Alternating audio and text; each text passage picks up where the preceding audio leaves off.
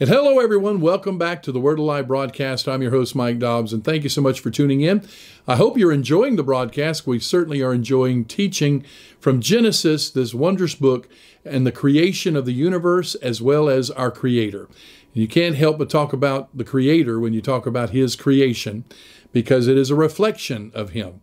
And we are going to Genesis, the first chapter, in verse number 22, where the Bible says, "And God blessed them, saying, Be fruitful and multiply, and fill the waters and the seas, and let the fowl multiply in the earth." In the original text, in the Hebrew, the exegesis would be, "And God Elohim blessed them, saying, Be fruitful, bear fruit, and multiply abound, and fill the waters and the sea, and let fowl multiply flyers around in the earth." And so he is giving a instruction for not only in our last broadcast, we were talking about the sea and all of the fish in the sea. Now we are talking about all of the different fowl, the birds of the air. And if you've ever studied anything about the birds, there is so many variations, so many bright colors. The male has the bright colors to attract the female. The female has the duller colors so that she can be camouflaged to protect her and the nest and the little ones. What amazing mentality and intelligence goes into something like that to make sure that the mother and the babies are protected, and yet the male is going to be able to be attractive enough to attract a female. And so God creates this in the birds, and look at the different plumages and the colors and the variations and the diets.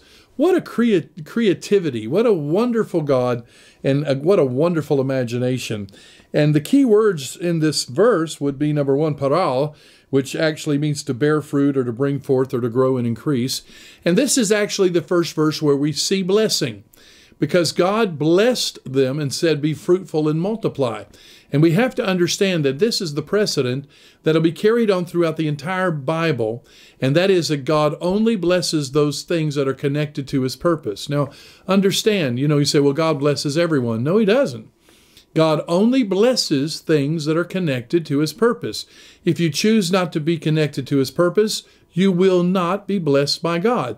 Because everything that God blesses, everything God invests in, everything God causes to flourish are things that promote His agenda and promote His desire and His design.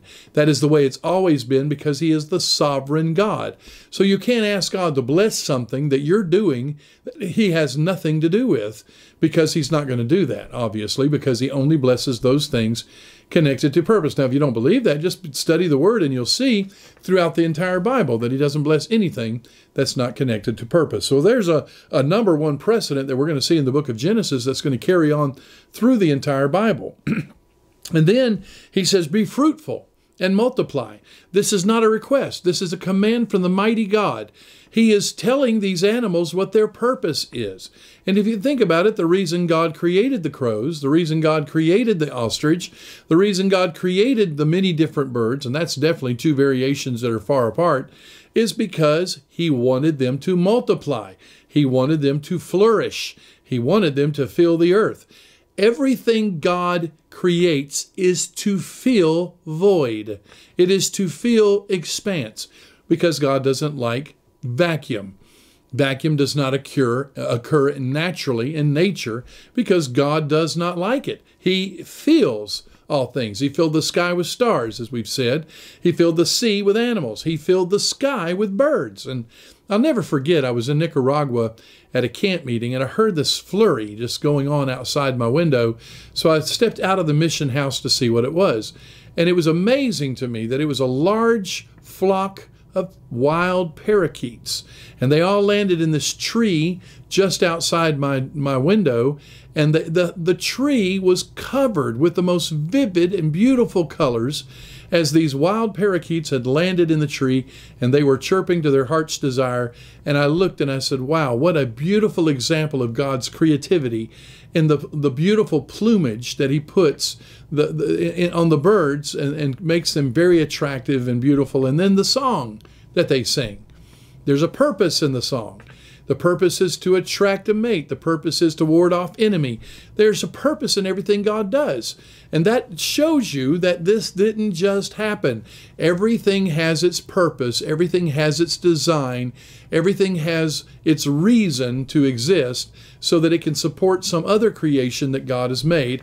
And everything is so intricately balanced like the Creator wanted it to be. And so he tells them, be fruitful. This is a command. Multiply. Fill the waters of the sea. Fill the sky with birds. It is God's will that you procreate. It is God's will that you flourish. It's God's will that you fill all things. And that's what he commanded them to do. And then the next word that is a key word in this verse is rabbah, which means to multiply. It means to increase, not only in a number, but also in authority. In other words, the idea is that the more of you there is, the more authority you'll have. And so he says, bring it up, continue, enlarge, excel, exceeding, make great, grow up, heap, increase, belong in your life. All of these are parts and meanings of the word multiply, of the word rabbah, that God is saying. Go and multiply, flourish, and prosper, and continue, and enlarge, and be exceeding, and make great, and grow up, and heap, and bring forth the next generation. This is God making this command, and it is a command to all of his creation. And then the word that I mentioned, blessed. First time you ever see it in the Bible, barak. And it simply means to kneel, or by implication, to be blessed by God as an act of adoration, and vice versa, as God becomes the benefactor and we become the benefit. So he is saying to this creation, I am blessing you so that you can multiply. I am blessing you so that you can be fruitful. I am making it possible for you to fulfill my purpose. There is a principle here that begins in Genesis and will follow through the entire book. And I've seen it made manifest in my life many times, and that is that when God gives you a duty or a purpose to fulfill, he will give you the ability. He will bless you with the ability. If he wants you to be fruitful and multiply in whatever God has called you to be, he is going to be the provider. He is going to be the blesser. He is the one that's going to give you the ability to do whatever it is. You know, so many people never fulfill their destiny because they don't feel like they have the ability to do it. But one thing we need to understand when we're dealing with God is all we have to do is give him our availability, and he will give us the ability. That if we will make ourselves available to him and say, okay, God, whatever it is you're calling me to do, I really don't have to worry about whether I can do it or not.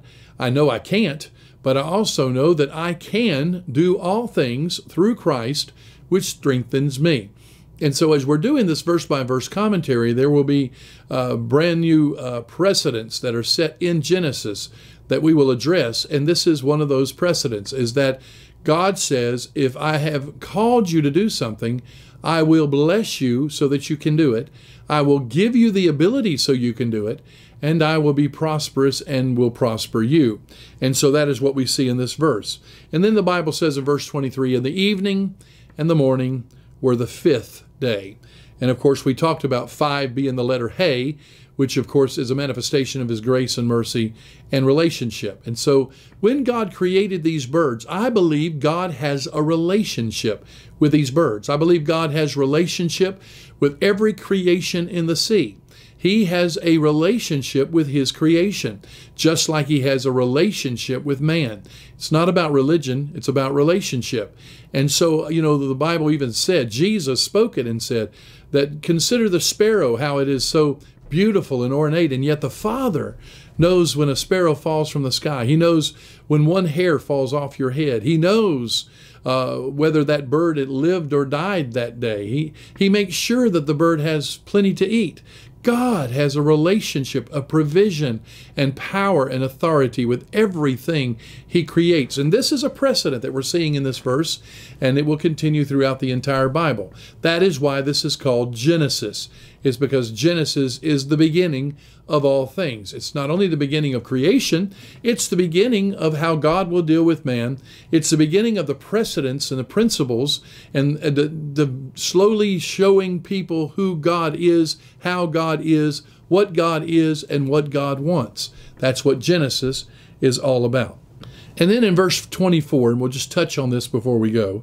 And God said, let the earth bring forth the living creature after his kind, and cattle and creeping thing, and the beast of the earth after his kind, and it was so. Again, we see the stress here of his kind, which means an animal cannot move vertically to a greater level or of intelligence and development, but he can move horizontally in his kind. So there can be adaptation that changes that creature so that it can live better in its new environment if it has to move elsewhere. There are changes that will take place called adaptation, but it is not endorsing something called evolution. Evolution is constantly progressing upward as if a primate can become a man, and there are so many differences between a primate and a man, and one of them is what the Bible teaches is the soul. A primate doesn't have a soul, but a man does, because God has given man an eternal soul. So as we read this and understand it, we will see that God made it clear. And why did he do this? Because he knew that there were people that would be teaching error, and he had to make sure that when you went back to the Bible that you would find the truth. And the truth is, he said, everything will be after its kind. It will not crossbreed with some other kind of animal. It will not turn into another kind of animal. It will not evolve into another kind of animal. It will stay with its kind. It could vary in its adaptation, but it will stay with its kind.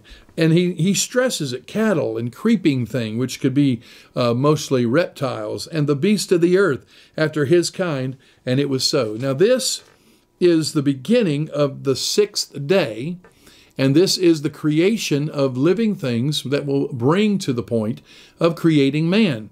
Now the number 6 is very important in Hebrew numbers, and of course, as I've already said, there are no numbers in the Hebrew. Every number is a letter. And that letter is Vav, and Vav means the symbol of achievement or preservation or transformation. Jehovah God completed the creation of the earth in 6 days. He transformed the chaos of dark and void into the beautiful planet of light, balance, and perfection. 6 is known as the number of man because he was created on the 6th day.